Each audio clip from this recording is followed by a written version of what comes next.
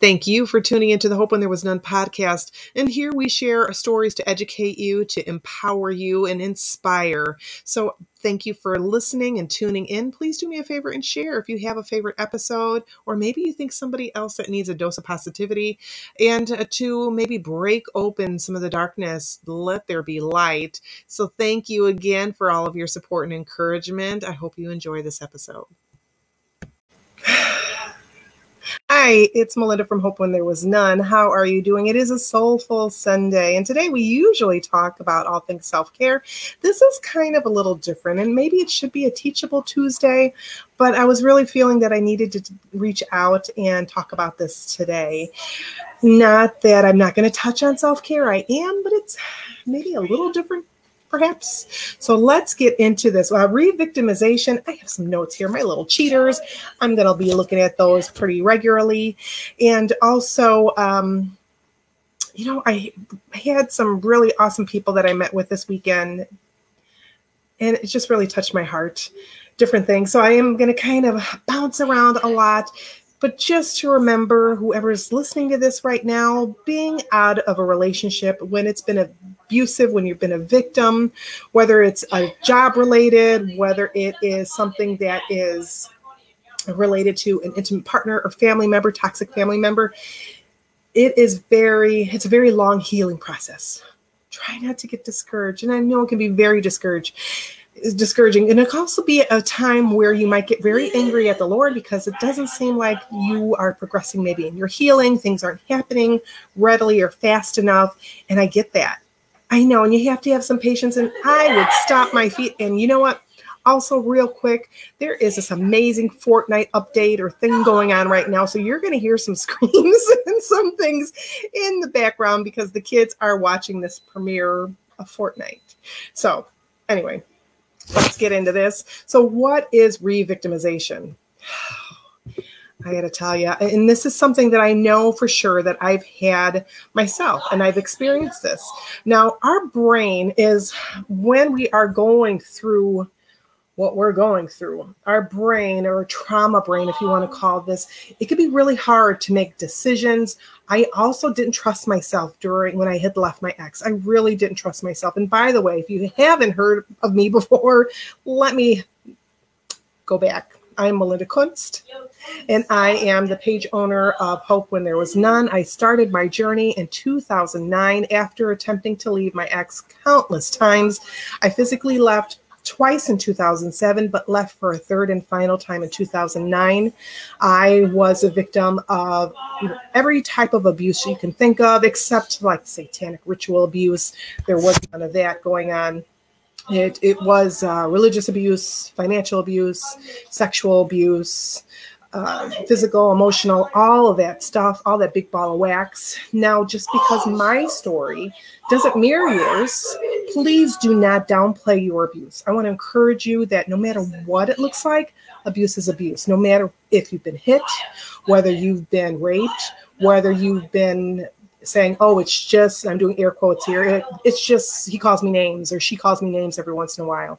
It is still abuse. Okay, I want you to recognize that and call it what it is. It's abuse, and it's wrong. It's not normal, and it is not something that that you should think is normal. Please don't normalize it. It's not. And don't give any excuses for that person doing this to you. I've heard people say, I deal with a lot of women. So I hear women say, well, it's because he is drinking all the time. He has issues with drinking. So this is why he hits me.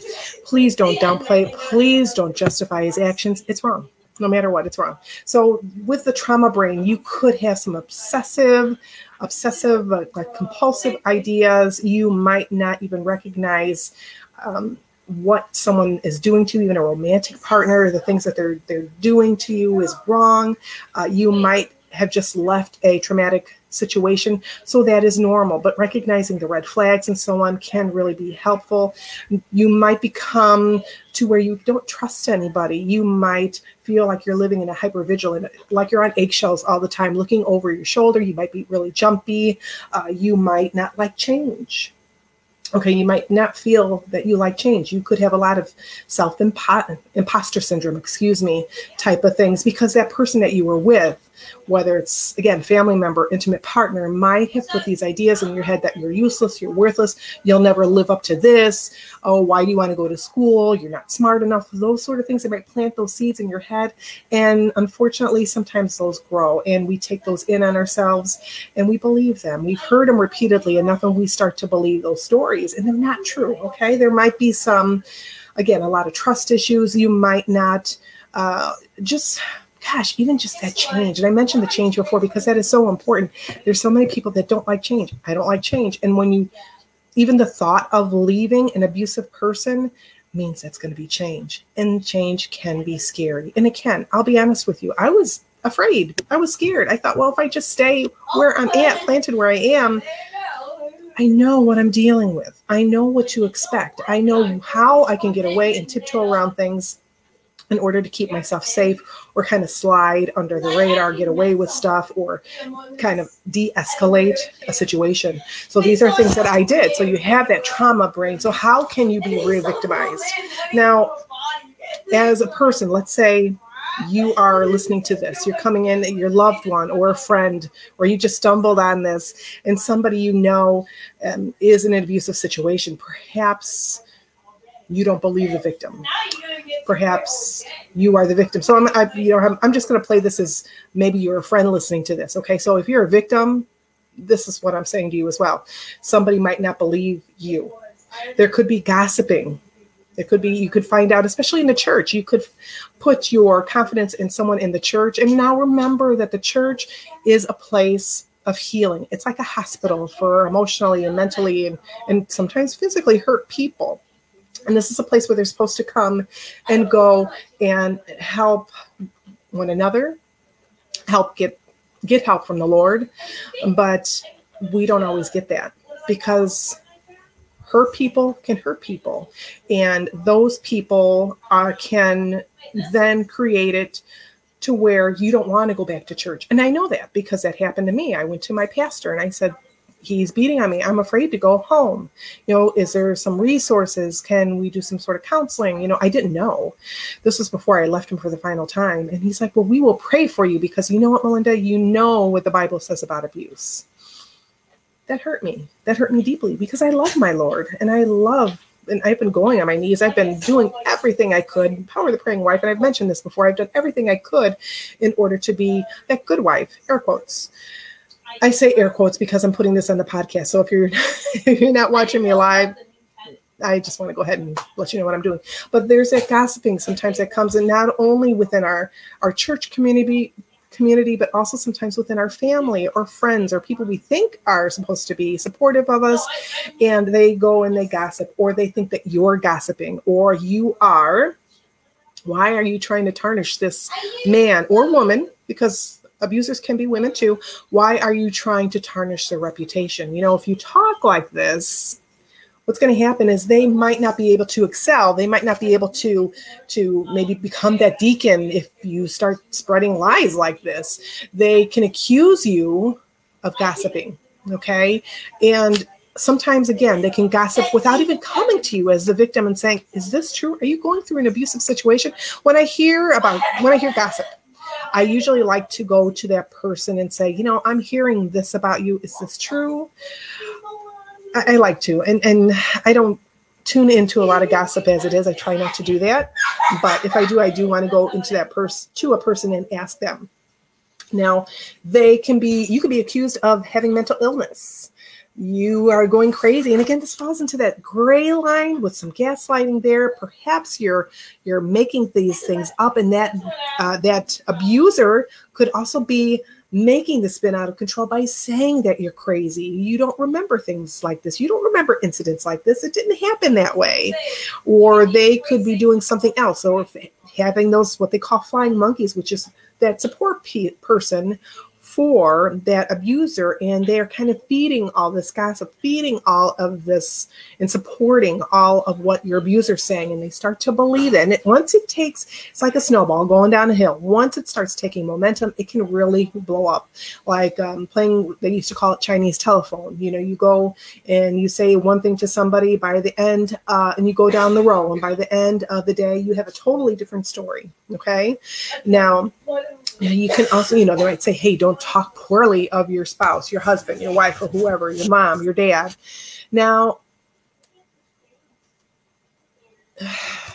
this is a tricky thing too, because I know, as I'm mentioning about the church, I know of a lot of people that have been so wounded by the church, or maybe they haven't heard answers from their prayers, or maybe they're in that satanic type of situation or cult situation. And so you stop to believe that God's actually there listening. You might have those unanswered prayers, and you've been wishing and hoping. And this was me. I was wishing and hoping that my ex would change. Like, Lord, let's have some change with him, and within me. What do I need to do in order to get him to, let's have a normal relationship? What do I have to do to stop him from hitting me? What do I have to do to stop him from just raping me? What do I have to do? Why aren't you answering these prayers so he stops harming my children? What do I have to do? Lord, why aren't you listening to me? And I became very angry at God, at the Lord. I became very furious. And again, I stopped going to church for a while. I even put my Bible away. It's like, you know, he's not going to answer me. I'm not going to go ahead and, like a little kid. And I'm not accusing anybody else of this, but that's what I felt like when I look back. I felt like a little kid whose parent has told them no, and I'm having a tantrum. Okay, but I know God has a plan for me. He has a path for me, and I couldn't see it then. And that's why I am telling you, whoever's listening to this, give it time. Be patient. I promise things will happen. Things will go forward. But you need to do some work too. You can't just stay in your house. You can't just stay in your room. You can't just stay in the same place that you are, locked in and not believing that things aren't going to change unless you start changing. You have to start putting one foot in front of the other. You might be saying, Melinda, I'm doing that and nothing's happening. But what does your mindset look like? Is your mindset one of victimhood? Are you still living in that victim mindset where nothing's ever going to change? I don't know why I bother. Prayer is stupid. What is your mindset look like? Is it wishy-washy? Is it kind of dirty? Are you going back and forth? What does it look like? Because God does care about you. He cares about your marriage. He cares about you, but he doesn't want this type of union for you. If you are in an abusive relationship right now, that's not why God made marriage. And I wasn't meaning for this to be like a sermon, because that's not what I'm about. But this was created, sex, marriage was a bonding between two people, and he created it to be a beautiful union, not to be afraid, not to be someone that it feels that they're being judged. This was supposed to be a beautiful union, and that's like sex too. It's supposed to be something beautiful that is being created and enjoyed by both parties. So anyway, let me get off of that. Being overly, what do I have? Are you or somebody you know overly investigating your claims? So perhaps you've come forward and you say, you know, my husband, my wife is being abusive. And then that person, let's say of the church, or your best friend even, which is very harmful. It really hurts. It really hurts, I should say. When someone doesn't believe you, not only that they have to pick it apart. They want to know the dates. They want to know the times, what happened. And they seem like they don't believe you. And that's very hurtful. That's really hard. So being someone that's really investigating the situation, and you're not the police, no, but you are being overly investigated. You keep peppering this poor person with questions, and you're just not believing them. Now, it's somebody that values the husband instead, or the wife instead. And especially if it's a man, if you're coming from the church and you're a deacon or somebody listening, and you're someone rooted deeply into the church, into that congregation, and you're believing that husband's opinion matters, and it does, but maybe that husband is saying, well, she's crazy. She is making things up. Rather than go to you as a victim and say, hey, I heard XYZ, they are coming to you with them. But they're accusing you of causing this issue. They're accusing you, again, of making your husband, your partner look bad. They protect that reputation of the abuser rather than believe that victim. Now, these things can make a victim feel ashamed. They can make you feel like you're ruining your kids' lives. And they might say that you're ruining your children's lives if you leave. You need to apologize to your partner, or maybe it's your mom or dad, because you know what the Bible says about honoring your mother and father. You need to apologize. You need to maybe just suck it up, go back, work on your relationship. Have you heard that before? So being accused of mutual issues, okay? They might make you feel, again, like you're crazy. So when you're in this situation, you're going to have chronic stress. I'm not going to say that you're going to, I know you're going to have it. You're going to have chronic stress. And what does this look like? It looks like sleep deprivation. It looks like PTSD. Okay. It looks like needing medication in order just to get through your day. Perhaps you need that to sleep. And all of a sudden you're immune to falling asleep because you're taking more and more of these sleeping pills or medication, or maybe it's alcohol. You start getting hooked up with substances. Your body can start shutting down and may show this as illness. You might get fibromyalgia. You could have depression, anxiety, and other type of mental illness as well as that, because your stress level is just going up, up, up. And your body doesn't, especially if you don't have an outlet for releasing, your body doesn't know what to do with it. So you start losing your hair. Your gums might start bleeding. You might start developing hives. Perhaps you might have little seizures, panic attacks, again, with that PTSD sort of stuff too. My hair started falling out. I became so severely constipated. It was like a month. And I don't know how that's possible, but by the grace of God, it was about a month. I wasn't able to go. I had to go to the emergency room because I was so uncomfortable and I was feeling so sick. And I don't know how I didn't end up getting sicker, but like I said, I know why. It's by the power of God there. But my body didn't know what to do. I didn't know at that point in time what was going on with me. I knew it was stress, but I wasn't quite sure of the severity. I wasn't sleeping. My ex was using sleep deprivation anyway as a means of abuse, as something that he was using. It was one of his tools that he was using. So my body was just falling apart. Your body knows better than you do of what you need, and that's to break free. Okay, so it does know that. And again, it'll start showing you by these stress levels, just different things, little things. And I encourage you to start making a list of these things too that you might notice. And the victims need to be able to share, and you need to be able to share it in a safe way. You need to be able to share without judgment. And of course, finding that rest. Finding rest is so important. The first night that I left my ex, I was a little bit jumpy. But that was the first night that I actually got at least 6 solid hours of sleep.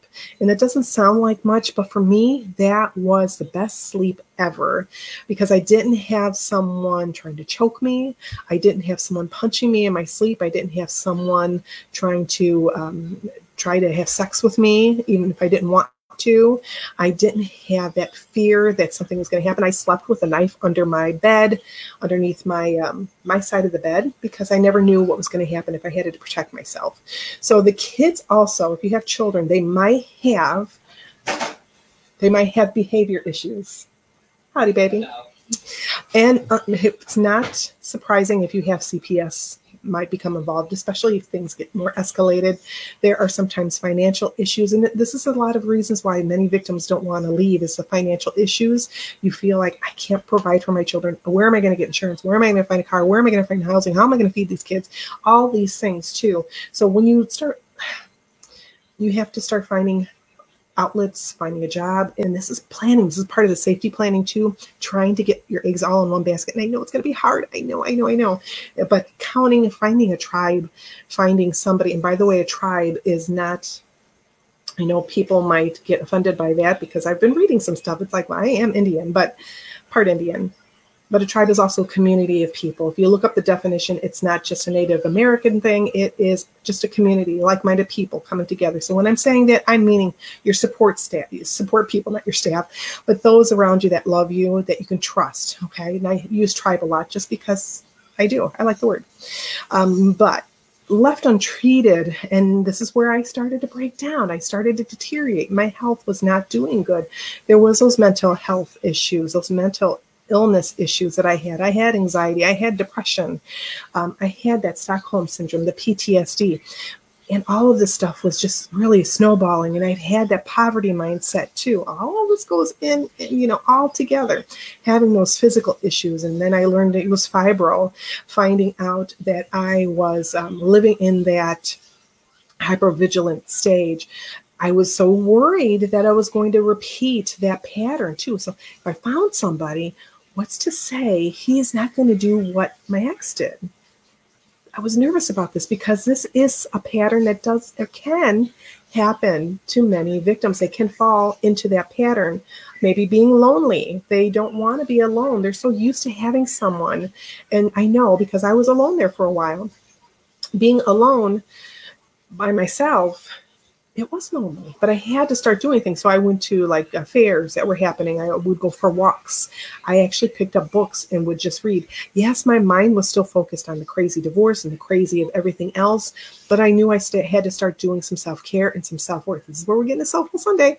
The self-care and that finding my self-worth again and finding out who is Melinda. Who am I? What did I want out of life? I had to do a lot of journaling, and I'm going to use a big word. I got to meet with my friend Roberta yesterday. Oh, it's 333 yesterday, and she taught me the word ubiquitous. I'm going to say that wrong. Ubiquitous capture. So if you don't have a pen and paper handy, what you can do is do a ubiquitous capture, which is from David Allen. And that is meaning you're just going to capture that. You're going to use maybe a recording device or something in order to jot down those thoughts, any of those memories that come, because maybe you're like, Melinda, I am not a journaler. I'm not going to sit down and journal. And that's fine. All right, sis, that is fine. But I want you to start putting them down on paper. Grab a little notepad. Throw it in your purse, throw it in your desk drawer at work, throw it in your car, and any time that something bubbles up, because most of the time my things would hit me when I'm driving, because I think I had like really no distractions if I made sure to turn off the radio, and I do that a lot, and those thoughts would come in, those memories would come in, and yes, I had to pull over to the side a lot, or when I would get to my destination, I would just start writing. And it didn't have to make sense, but for me, it did, because I knew what those words meant. So do that ubiquitous capture, do that as well. Write it down to start the ball rolling in order to just a little bit. If you can't journal, please do me a favor and just do that, okay? Now, you as a victim might feel like giving up because it does feel hopeless. It might feel that you don't have any hope. You just will return to that abuser. And I know I've been there. I felt like, it's just easier for me to go back. Your brain may be so used to the negative patterns, the negative thoughts, that you may have a hard time moving. You could suffer a stroke. If this goes untreated, a stroke, a heart attack, high blood pressure. You could be sick very often. I was sick all the time when I was with my ex. I was always having a sore throat. I was always having a cold. I always seemed to be sick. So how else can you, besides believing the victim, what else can you do as a person watching from outside? Okay, perhaps this is somebody that you love. You see this is going on, so you're going to love this person. I'm going to say it's a woman, but like I said, men are victimized as well. So believe her, love her. Let her cry if she needs to. Let her scream if she needs to. Let her show that emotion. Help her to feel safe. And if you want to give her a hug, please ask first. Say, I'd like to give you a hug, or may I give you a hug? Or anytime you want to reach out, maybe she's venting to you and you want to touch her shoulder or her leg, let her know. I make sure when I'm talking with somebody, even a friend, if they look like they are in the need, or I feel like, oh my goodness, I need just to let you know that I love you and I hear you, besides repeating back what they're saying, but I might need to touch your shoulder or something. I'm going to touch your shoulder. Is that okay? I always ask permission first, because you don't know what that person went through. So you want to make sure you do ask for permission first. Offer to pray for that person, okay? You ask for them to pray for wisdom. I needed wisdom when I was going through what I was going through, because I didn't feel like I had much. I felt like that clarity was gone because everything that I was going through was so crazy at that point in time. I knew I needed to have some wisdom and some clarity. Just be a good friend. Okay, be a good friend, be there if she needs to cry or something like that, and remind her that this isn't what God wants. This isn't what God wants for her. This is what isn't in his plan. We take our lessons. Sometimes they're hard lessons, but we take these lessons and we move on. And this might be something that happens just so something greater happens out of that. Really, rising from the ashes, okay? Now ask her what she needs help with. Does she need help with the kids? Does she need groceries? Does she need money? Does she need help with those bills? Is there maybe some court coming up and she needs to run errands or get up to court and attorneys? So ask what she needs. Does she need help finding work? Is there medical issues and she needs to get to and from a hospital, doctor's appointments, or get medication, whatever she needs for support. Again, maybe she needs to find housing, or perhaps you might not understand any of this, but just know that she is still loved. Let her know you love her and that you are just being there. You're listening and you're there to help however you can. Okay. This isn't her fault. And sometimes you might need to let her know that God will open up these doors for her and he doesn't want her to be abused. He doesn't want any of us to be abused. So give her that safety. Tell her not to talk about this Don't tell her not to talk about this. Don't tell her she needs to get over this. Don't tell her to go to couples counseling, because couples counseling is one of the worst things you want for them to go to together. If they go to counseling, they go apart, because when you have couple counseling, and I know because I experienced this, before I would go into couples counseling, I was told, don't say anything about what's going on in the house or else. And I knew what that or else would be. So I couldn't be open with a counselor. I couldn't tell them, well, he just smacked me around before we came here, or there was some verbal things that went on this week. I couldn't do that. So that's one of the worst things you can do, is to advise them to go to a couples counseling, because that's not a safe place for her. Okay. She can't openly share. They can go one-on-one at different times, but not together. So also, don't counter the lie. You want to counter the lies that she believes. So let's say she's thinking that she's useless or worthless. You want to build her up so she doesn't continue on that negative pattern, and give her some hope. Remind her to trust God, that he is there. And I know that's so hard sometimes. I know, because I had difficulties believing in that. Like I said, I did a lot of tantrums, a lot of screaming, and a lot of crying, but he was there. And remind her that she can share with safe people. Maybe you need to go with her to counseling, maybe because she doesn't want to go. She could be scared of going. I didn't want to go because I was very scared of going. But maybe she needs someone to help her go through these things to feel safe. It was a lot. I know. This Soulful Sunday. This is Melinda. I'm going to sign off. But if you have any questions about today's broadcast, by all means, message me privately. Okay. And share this if you know somebody that might be in an abusive situation. Maybe you have somebody that just needs to know that they're not alone. So I'm going to let you go. This will be up on a podcast a little bit later, so you can check for that link as well. I'll talk to you soon. I'll see you on Tuesday. Be safe. Love ya. Bye. Bye.